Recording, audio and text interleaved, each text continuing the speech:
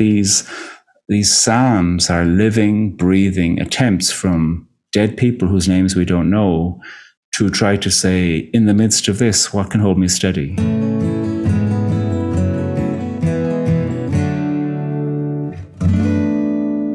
Welcome to Psalms for the Spirit, a podcast about spirituality and resilience through the lens of the biblical Psalms. I'm Kieran Young-Wimberly, a Presbyterian minister and spiritual director from the US, but living on the north coast of Ireland. I've been working closely with the Psalms for over a decade now, arranging, recording, performing psalms set to Celtic melodies, along with my dear friends, the McGrath family from Dungannon, County Tyrone. And through the years, I've heard again and again how the Psalms help people through times of trouble, through times when the mountains seem to be falling into the sea, times when the world is in upheaval, either on a personal level or on a collective level. In this podcast, I'm inviting friends and respected teachers to explore with me how the Psalms lift our spirits in difficult times, how they lead us toward healing and hope, and about the connection between spirituality and resilience. Today's guest is Pádraig Tuama, poet, theologian, host of On Being's Poetry Unbound, and member and former leader of the Corrymeela community. Pádraig doesn't need much of an introduction, as his gifts for writing and reading into poems have become widely known and admired. With his keen sense for the meaning behind a poem, his interest in language, violence, power, and religion, and his background in conflict mediation and peace building, Pádraig has a way of seeing deeply into the soul of a poem and into the people who created them and into how those poems can help us find grounding in difficult times. I know Pádraig from the time we overlapped at Corrymeela, and when I wanted to talk with somebody about the poetry of the Psalms, who better to ask? And I'm delighted that next year, Pádraig will be a virtual guest facilitator on the Resilient Spirit Pilgrimage to Ireland in April 2024, helping us explore the connections between poetry and resilience in our lives. In this conversation, we talk about the language of the Psalms, Psalms in translation, Psalms in Irish, about how the beauty of words put together in a certain way can move us and heal us, and about how even when we might feel all alone, a poem and a prayer and a psalm is a way for us to imagine what it might be like to be listened to and for our deepest selves to be heard. So whatever it is that brought you here, I'm so glad you're with us. How good it is when kindred dwell in harmony. How good it is,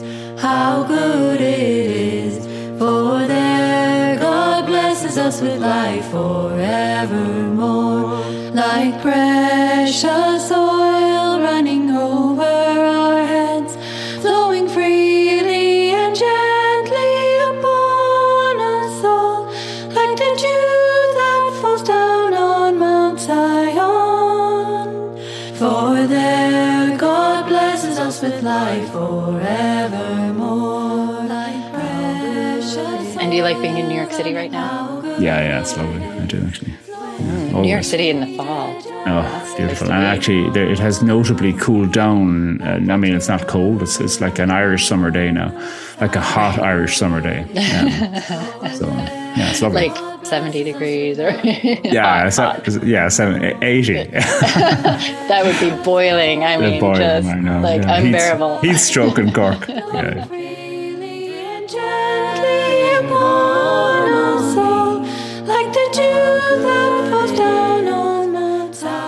How's your spirit today? Yeah, I'm good. I'm living in New York City for half a year, and autumn is coming, which is lovely. And got lots of deadlines of poetry books or anthologies, so plenty going on, plenty to juggle.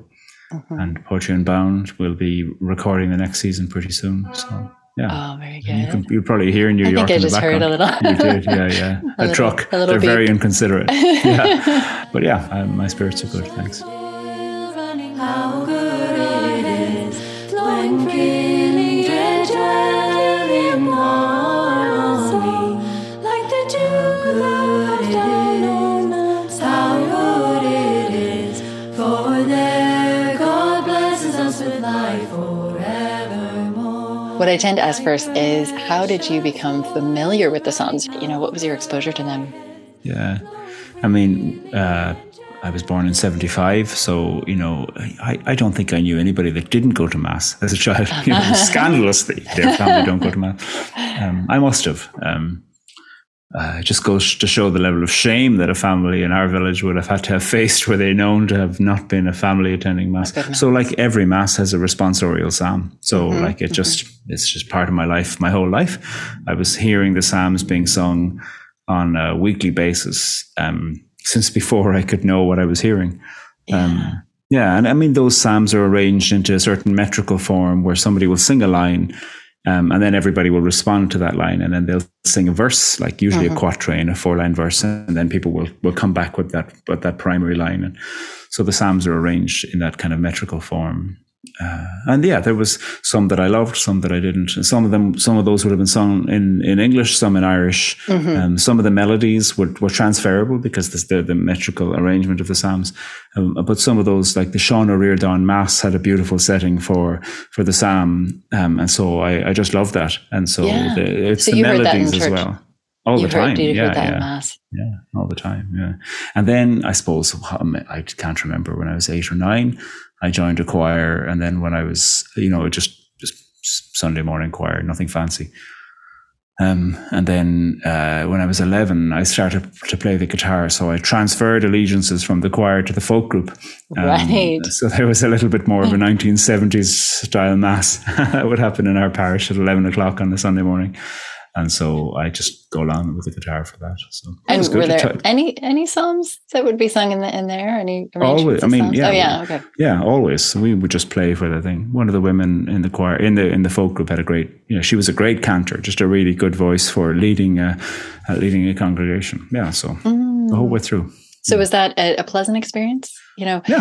Okay, so it wasn't like the psalms, because some people I've heard, just have grew up with especially the sometimes the back and forth can be really just kind of boring and dull. And I mean, I was always figuring out different ways to get different harmonics on the guitar. So we had a different agenda, I was busy figuring out if that's in D, well then, maybe I can just put the capo on capo 5 and start playing it in A. So it sounds a little bit like a mandolin, accompanying it. So my attention wasn't exactly on the sounds. I was much more interested in becoming a better guitar player.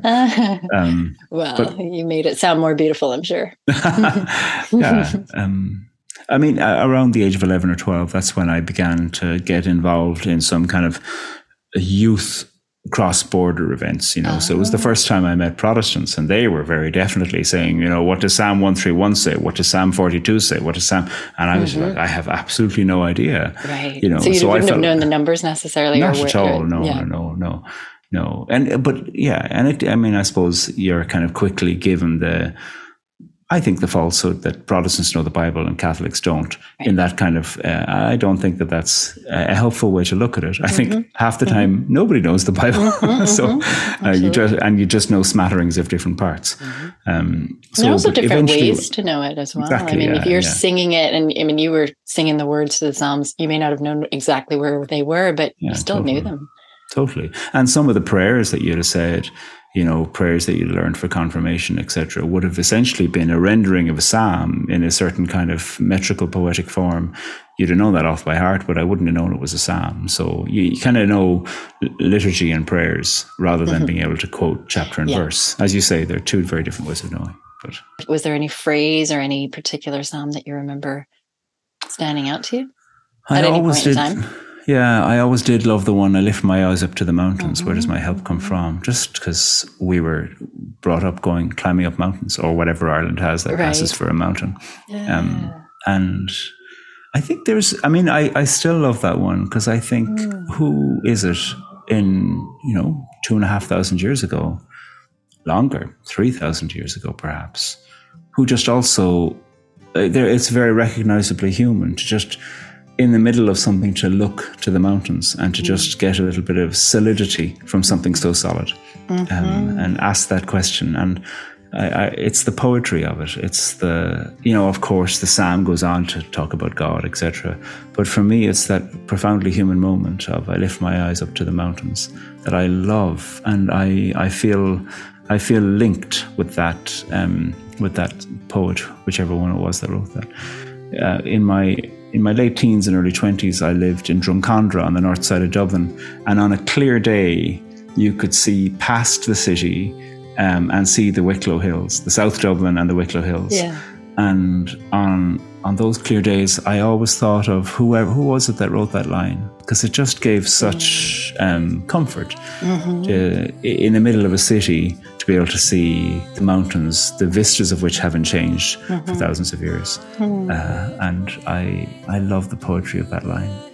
Yeah, and it's amazing how many different stories of people's mountains or hills, you know, like accompany this psalm, you know, all the different people who've pictured the hills near them. And, you know, you're saying the Wicklow Mountains. I remember when we were in Belfast, there was a lady who used to say it was the Black Mountain in Belfast. That was she saw it out her window every day, and she said, that was my hill. That was my hill. Lovely. I lift up my eyes to the hills. Where does my help come from?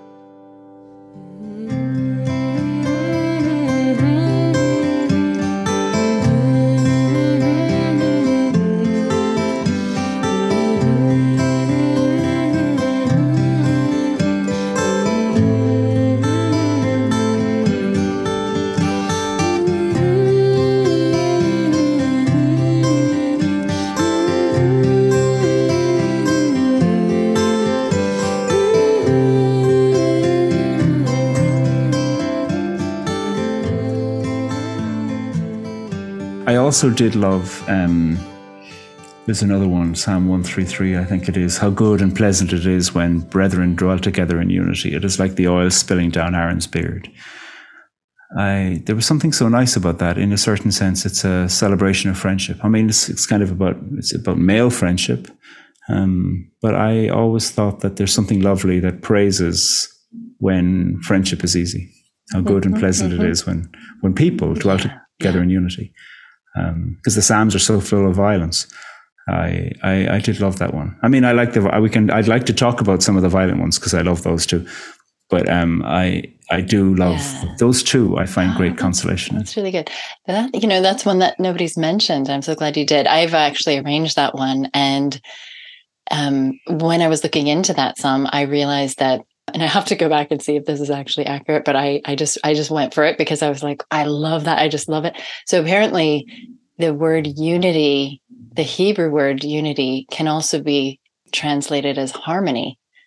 So unity and harmony, you know, it's the same, which I love because I love harmony. So lovely. It's like, you know, but to have harmony, you have to have different parts and you have to have diversity. But to have unity, you don't need to have uniformity. You can be united within diversity. So I said, when kindred dwell in harmony.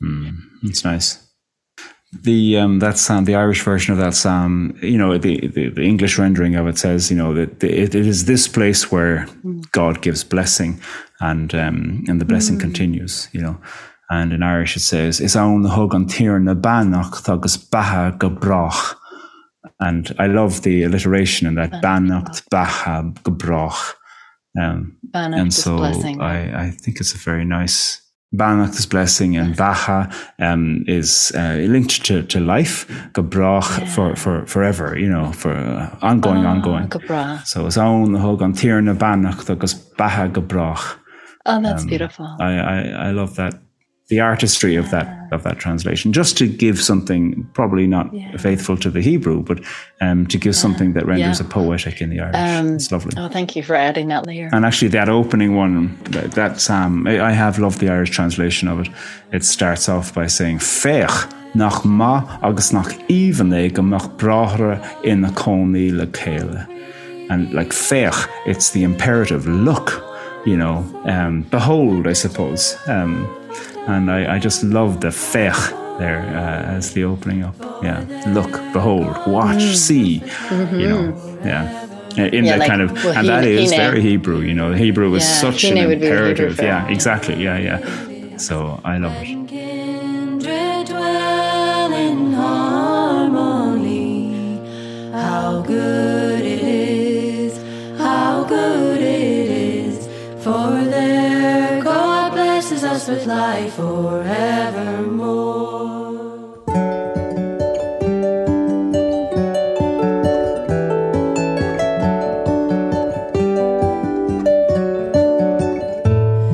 You're listening to Psalms for the Spirit, a podcast on spirituality and resilience through the lens of the biblical Psalms.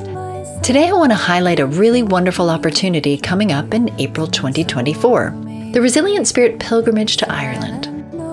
Consider taking 11 days to come to Ireland to explore what brings us joy, strength, hope, and resilience to our lives. We'll begin with a 6-day retreat at the beautiful Corrymeela Residential Centre in Ballycastle on the north coast, which alone will take your breath away. But on top of that, we have a program throughout our stay that's geared toward helping you find resilience within yourself and to develop practices and wisdom that you can take back home with you. Resilience expert Sarah Cook will be our first guest facilitator, followed by the brilliant reflective practitioner Paul Hutchinson. I'll be leading a retreat day with Celtic Psalms music and space for silence and sharing. And then we'll have a session on Zoom with the one and only poet, theologian, Poetry Unbound creator, member, and former leader of the Corrymeela community, Pádraig Tuama. Pilgrimage participants will then head a few hours south to the stunning hills and ancient monastery of Glendalough, where we'll spend a few days connecting with the beauty of nature and the wisdom of Celtic spirituality before spending a day exploring the vibrant city of Dublin. This is going to be a transformative, uplifting, joyful, and inspiring experience. Come join us on the beautiful north coast of Ireland at the Corrymeela Centre for the Resilient Spirit Pilgrimage in April 2024. If you're interested, you can find out more in the episode notes. Thanks for listening to Psalms for the Spirit, and once again, I'm so glad you're with us. My Lord and my God, I'll give thanks evermore.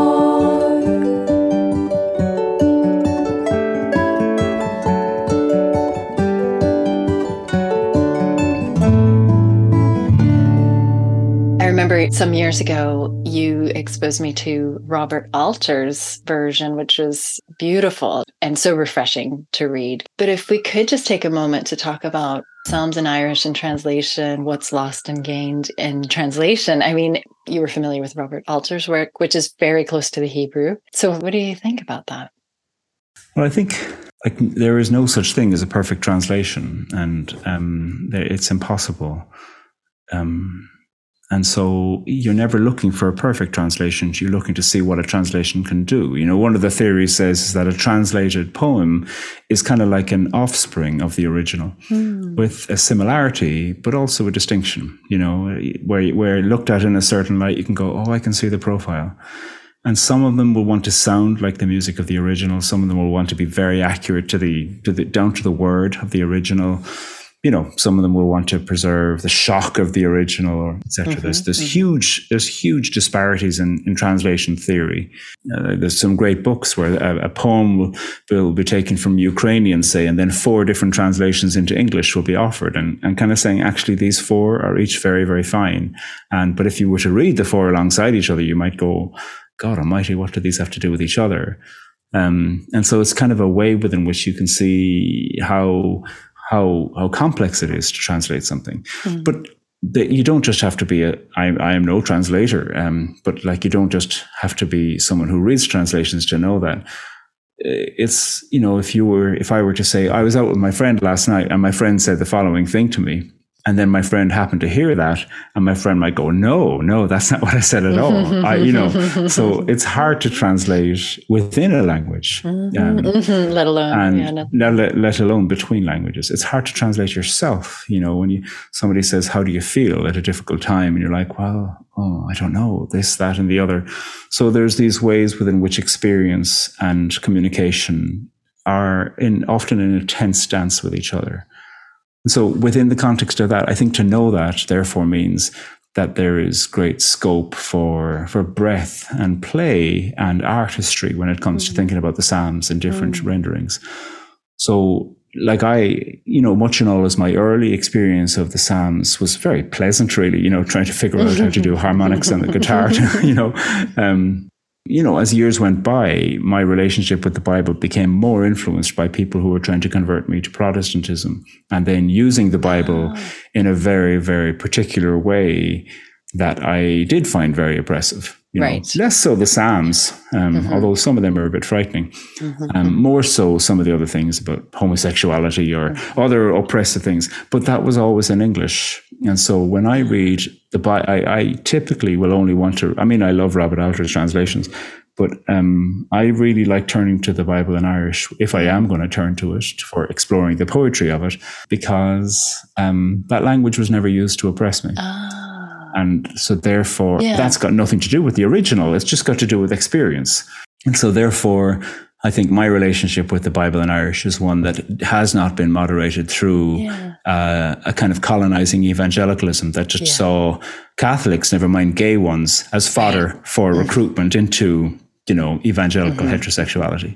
And so therefore, I feel like I can own a literary and artistic appreciation of the text in Irish in a way that doesn't have to have the detritus of pushing away some of those associations. Gosh, that's actually such a gift that you have, that, that it's sort of protected in some ways. It's something precious for you to just engage with it in a completely different way.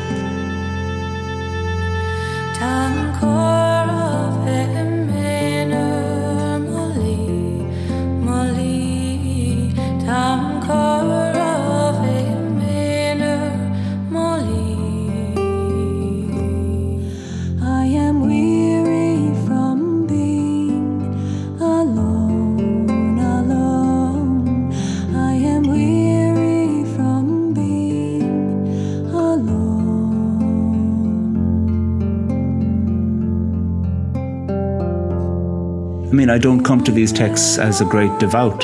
I come to them as someone who appreciates the art and thinks some artists wrote this and they found a way to preserve it, and other artists edited it and compiled it, and it is a work of community art.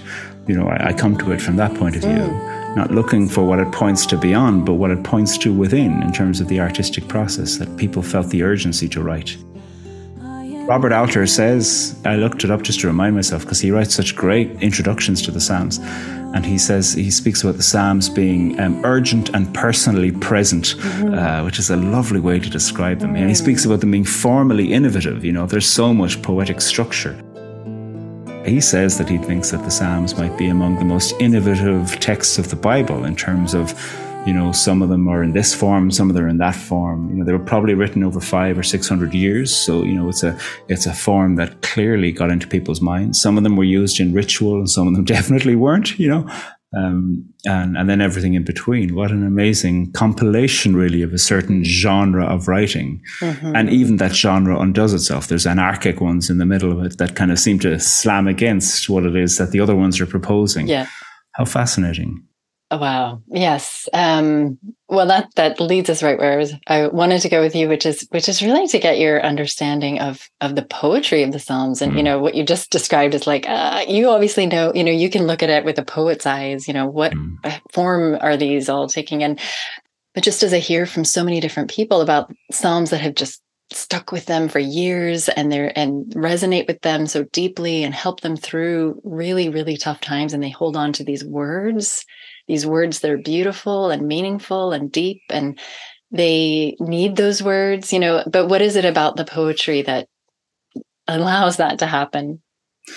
You're asking a question about poetry in general, Kieran. And we can talk about the Psalm, but Don Patterson's a Scottish poet, and he wrote, "A poem is a little machine for remembering itself."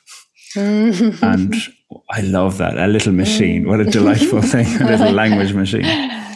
And in a certain, I get messages all the time from people who say, this terrible thing's happened. We've got to go to a funeral. Do you know a poem we could read?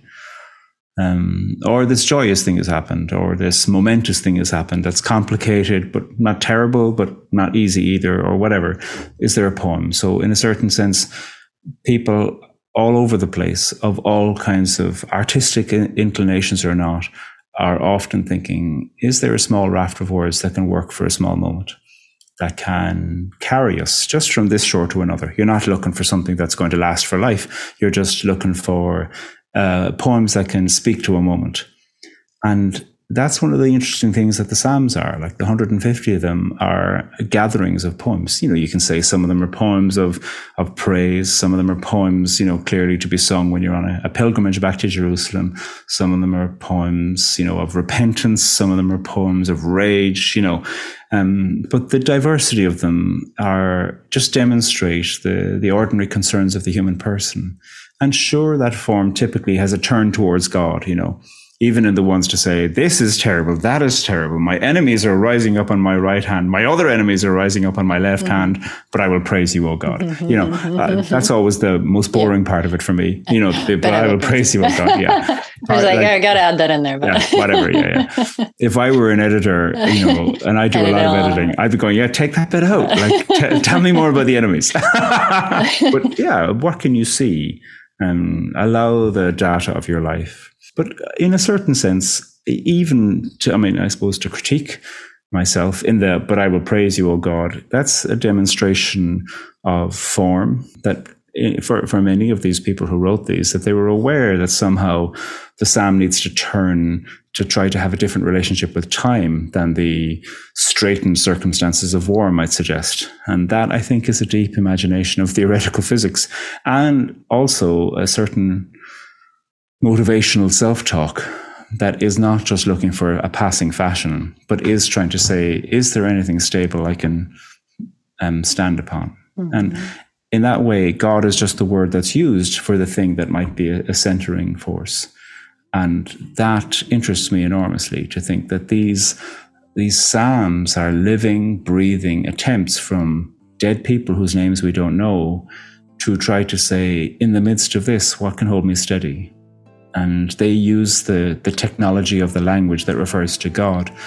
But that is a technology of the heart to try to imagine something that can hold you steady in the immediate. Mm-hmm. And I have deep respect for that, in the midst of sometimes thinking the way that it can seem a bit tropish, but I don't actually think it is that tropish. I think I have respect for whoever it is that is trying to say, all of this is happening, and I'm looking for something to hold me. Yeah.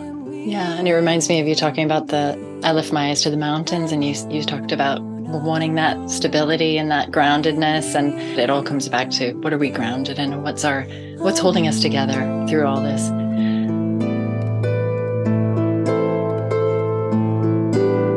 But you are enthroned, Lord, your name endures forever. You will rise and have compassion on my soul. You will hear me when I cry out. You'll not ignore my sorrow. I am weary from being alone, alone. I am weary from being alone.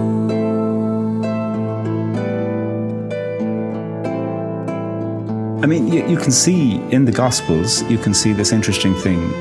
Jesus of Nazareth has been arrested, abducted by the Romans. He has been tortured, and he's dying of torture on this horrific Roman torture device of the cross. And he says a psalm from there. My God, why have you forsaken me? And that is a psalm that I heard a scholar say this, so I think it might be true. I've no reason to disbelieve them. That this was a psalm often included in night prayer. And so in the night of his life, when he's dying, he just turns to the night poem, the night prayer that he might have said, almost like a reflex. And it shows that a poetic form can be a container for what's uncontainable. It can bear what's unbearable. And how extraordinary that the tradition had a psalm, had a poem that could do that. And that all of these poems that reflect the human experience were known. Growing up, we were learning poems off by heart in English and in Irish every week from the age of 5 to 17 in school. And I don't think we ever learned a children's poem. There were poems about Irish resistance to occupation, poems about the land, poems about language, poems about love, poems about midlife crisis, And I am really grateful for the idea that, that children can cope with the weighty language involved in some of these poems.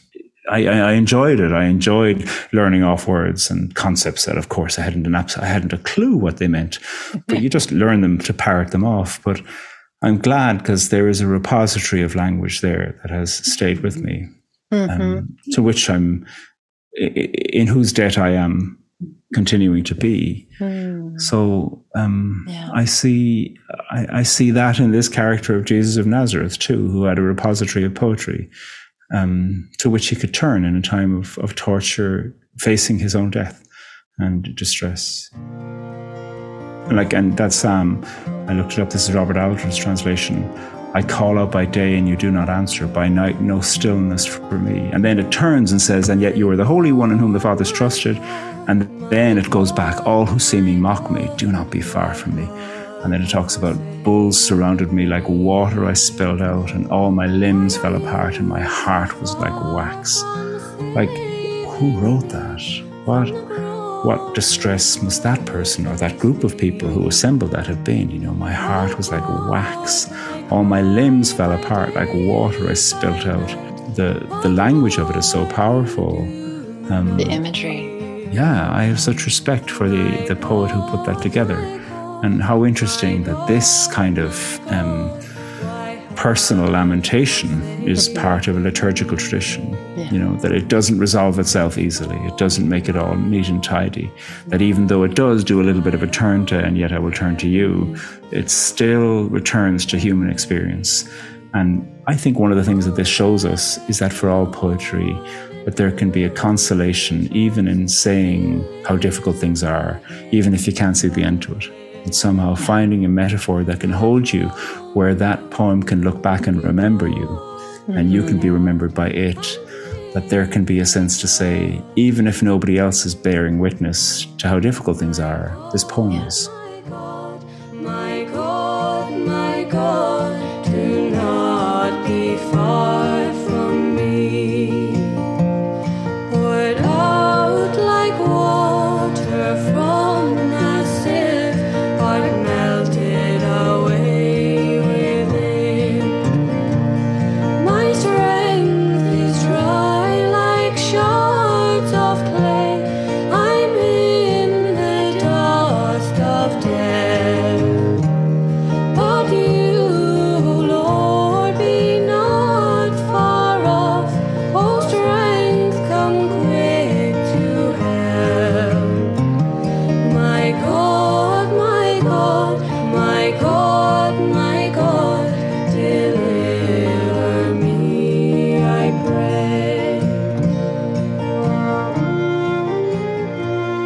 It's just remembering how you said you needed poetry. I remember using that when I first met you, when I first came to Corrymeela, and you were giving us an intro on something. Talking about poetry. Can't remember what it was. And then it was just an aside, actually. You just said, I need poetry every day. And I was like, wow, that's not something I would say. That's not something that I would choose to include in my life every day. And I guess when it comes to resilience, what is it about poetry that feeds you in that way? There's something about what language can do that moves me hugely. When you see, like, most poems are written by a person alone. And when you read a poem, like Emily Dickinson, I lived my life, a loaded gun. You're like, what does that mean? Or Martino Diron, an Aran Islands poet, has a line from his poem, Be the crown, be like a tree. And the line, or the little stanza says, Oignach crown alorn na chilla, oignach filla har gach dena. As lonely as a tree is in the middle of the wood, so is a poet among the people. And there's something about I I'm not drawn to ask myself as to whether I agree or disagree with Emily Dickinson, that whether her life was like a loaded gun, or with Martino Dirroin as to whether the poet is the loneliest among the people. I think in a certain sense that's a self-centered assertion, but the music of it moved me hugely. We learned that poem off by heart at the age of 11, and it's the combination of language and lament and outrage and creativity and that mixture between constraint and freedom. Both of those moved me hugely, and or not both of those, all of those tensions that are held in the line of a poem move me hugely. It reminds me what's possible in language, and I don't mean that I think people should walk around using impenetrable language, but I think the plainest language can often hold within it constraint and freedom and desire and yearning and lament. Is that Langston Hughes has a poem, "I Miss My Friend." That's all I have to say. Oh, it breaks your heart. That is heartbreaking. Yeah. Oh. There's a few more lines to it, but that's essentially the poem. And he lived a life of great secrecy as a gay black man who had a very public role, almost like a diplomat poet in the 20th century, almost like a foreign correspondent in poetry and in politics. He was remarkable. And then there's this quiet little poem, "I Miss My Friend." That's all I have to say. Who is the friend? Nobody knows. He also wrote in lots of personas of women, and in a way you can see him trying to speak about the men in those women's lives, perhaps in the way that he might have wished to have spoken about a man who was, or he may have wished to have been in his life. So you see the role of the imagination and making things up that is at the heart of every poem. And like every poem is something that's made. That's what the word means in Greek, a made thing. And I think that the Psalms too are making a God up to who might be listening in the name of imagining what it might be like to be heard. Right. And that, I think, is at the heart of every poem. Making something, imagining what it would be like to be listened to. Is that what? Yeah. So making up a listener in order to imagine what it might be like to be listened to. Yeah. That's my reading of it. I mean, I'm not in any way saying that this was in the heart of the original writers, but I think how powerful it is to have that, to make up something so that therefore in the imagination that somebody is paying attention. What is it that I'd say?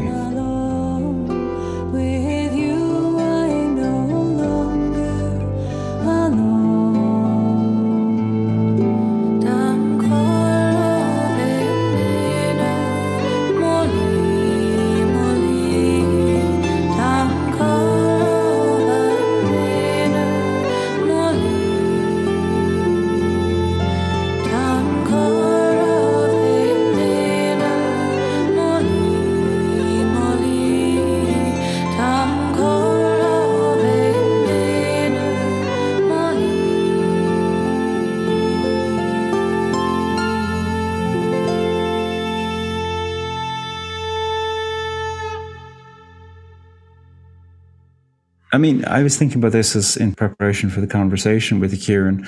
Like, what is it that we know about the people who wrote these Psalms over these 500 years? Mm-hmm. We know that they were unapologetic about the fact that life contains enmity. Mm-hmm. We know that they attuned to music.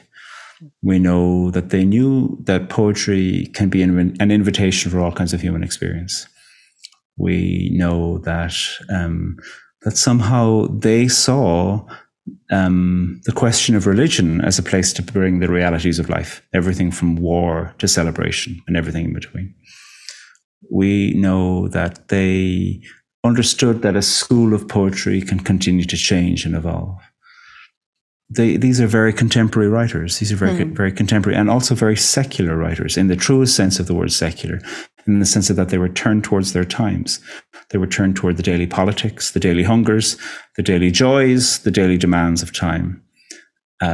we know that they understood human accountability and that they understood what it's like to be under a despot of a leader at times and to wish for better leaders. And we also know that various ones of them loved the night sky, because you see so many references to the night sky. Others of them loved to look at the water. Others of them loved to watch nature, whether that's animals, as the deer yearns for living streams,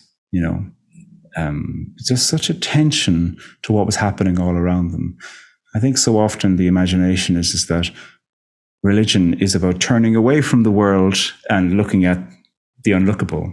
Yeah. And I think the poetry of the Psalms is an invitation to turn to the world. Yeah. And to see what happens in language and to see what happens in yearning when you do that. And not that that's always a balm. Sometimes it's very difficult, but to do that then anyway, still.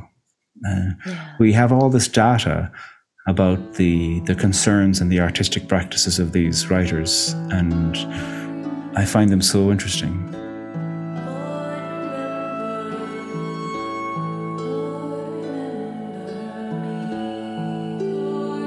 Often what a poem is us eavesdropping into that imagination. And they give us such details about life. And like this does tie into that very violent psalm, which is one of my favorites. Which one? Which one? The famous one. 137? The baby's heads against the rocks one, yeah. So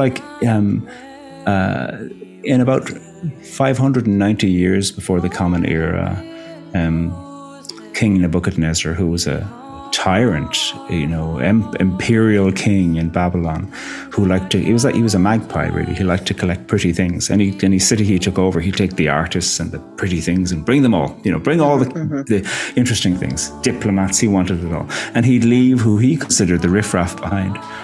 And so I think about 500 miles, so vast swathes of the population of Jerusalem were brought from Jerusalem, marched in formation to Babylon, and they were often marched with a hook in their cheek, linked to a chain around the neck of the person behind them, and that person with the chain around the neck had a hook in their cheek. So if you broke rank, you were, And some of these people were of the priestly caste, and you couldn't be a priest if you were maimed, and everyone was maimed. And also there was this idea, of course, during the time as to, is there a God, the God of everywhere, or just the God of our place, And so when they got there, they're kind of being treated like caged parrots. Sing, do your pretty things, you're brought here to be interesting and artistic. And so you got this line, by Babylon's streams there we sat and wept, we recalled Zion. On the poplars there we hung up our lyres, for our captors had asked of us words of song, and our plunderers rejoicing, sing us from Zion songs. How can we sing a song of the Lord in foreign soil? And it's this lament. I mean, how sad. I heard somebody say once, a scholar again, that there were anecdotal poems that said that some people, knowing that they were being taken into exile, brought earth with them in their pockets so that they might have a little bit of the homeland earth upon which to think, because I can hold this earth, I can sing a song to God, because the God of this earth, not the God of this foreign soil, and so hence, how can we sing a song of the Lord on foreign soil? That isn't just a lament, and it isn't just a theological question. It was a genuine political question. How can we sing a song to our land when we're not in the land? That is a political question. You can't separate politics and religion today, never mind 2,500 years ago.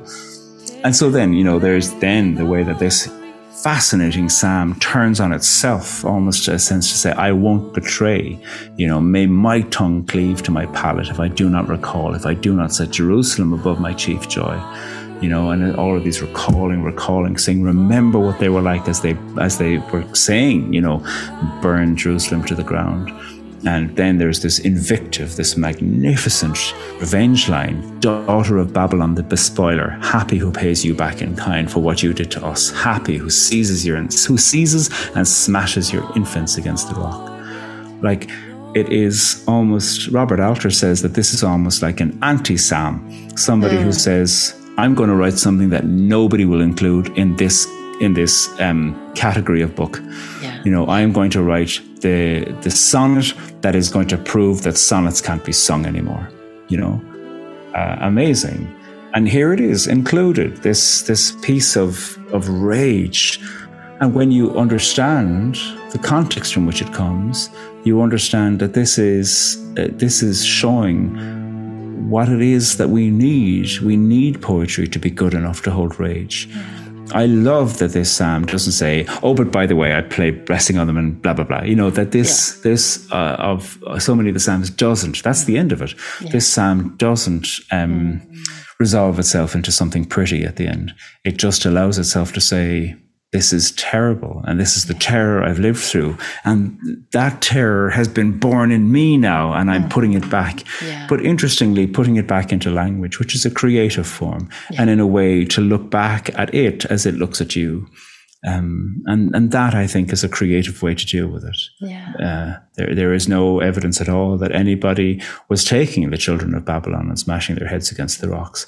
So what a fascinating thing to say, let my language be the container for my rage rather than my actions. Absolutely. I know. Exactly. There's something about putting it outside of ourselves. But then what you were saying before about making something that allows you to imagine someone listening, even just to be able to say, this is how I'm feeling, and it's awful, and it's terrible, and it's now been remembered for thousands of years of being one of the most awful images. But there must have been something therapeutic in some way of writing that and just expressing it. Yeah. And then connecting it with your background in conflict and mediation and peace building. And you mentioned there, you know, this is a world that knows there's enemies out there. You know, if we have a space where we can creatively express a range of emotions, is that helpful? You know, is that part of why the Psalms have been so helpful to people over the years? I think so. I mean, I don't know if it's helpful. It's certainly something that we keep on doing. So you can certainly point to that.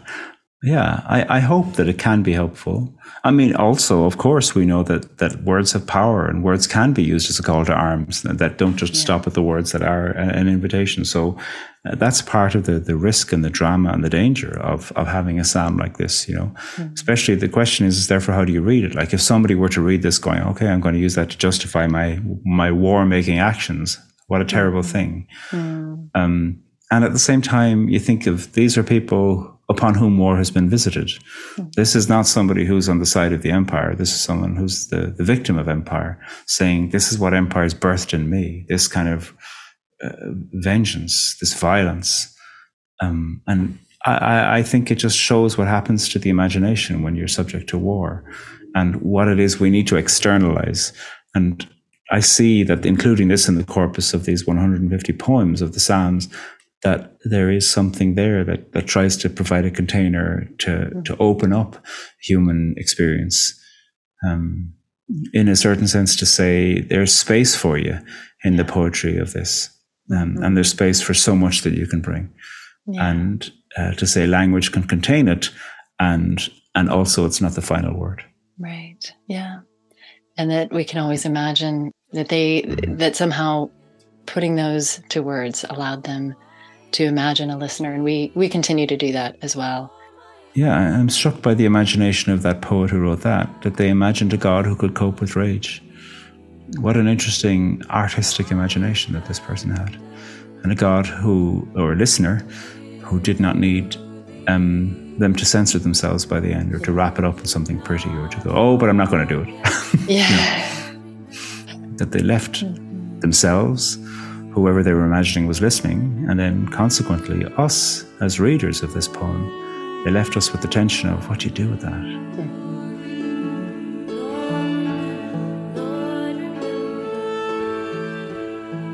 I see a deep yearning to be heard in these that the various schools of people who wrote these were looking for the opportunity to write something that could be heard by themselves, by whoever else might have been reading or hearing these, and that poetry is a desire for an audience, perhaps oneself as the first audience. and others too. It can bear witness, I think, to artistry in the middle of circumstances of life that span the range of human experiences. So I find them tender about the human condition, and say, for as long as we have been around, we have been making songs and poems, and we have experienced a deep yearning to know what it's like to be heard. And they imagine a God who's listening in some way, shape, or form. Yeah, and even if there isn't one, they make that up. And that might be good enough. And that's, I think, that's the poem of theology, which is to make something and then to see what happens. I love that. There's a lot of freedom in that. There is. Thank you so much, Pádraig. My pleasure. My pleasure. It's great to see you again. Great to see you.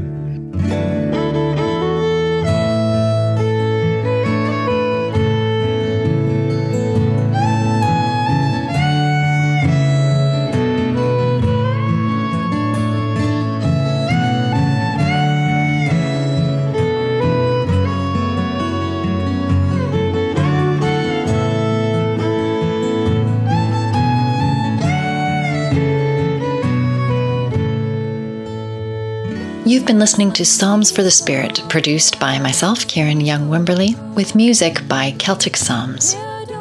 On my website, kieranyoungwimberly.com, you'll find links to what I'm up to and opportunities to connect. Till next time, may our spirits find healing and hope in the days ahead. Come, Spirit, come, rescue us, we pray. Shield us and save us, and come down to stay.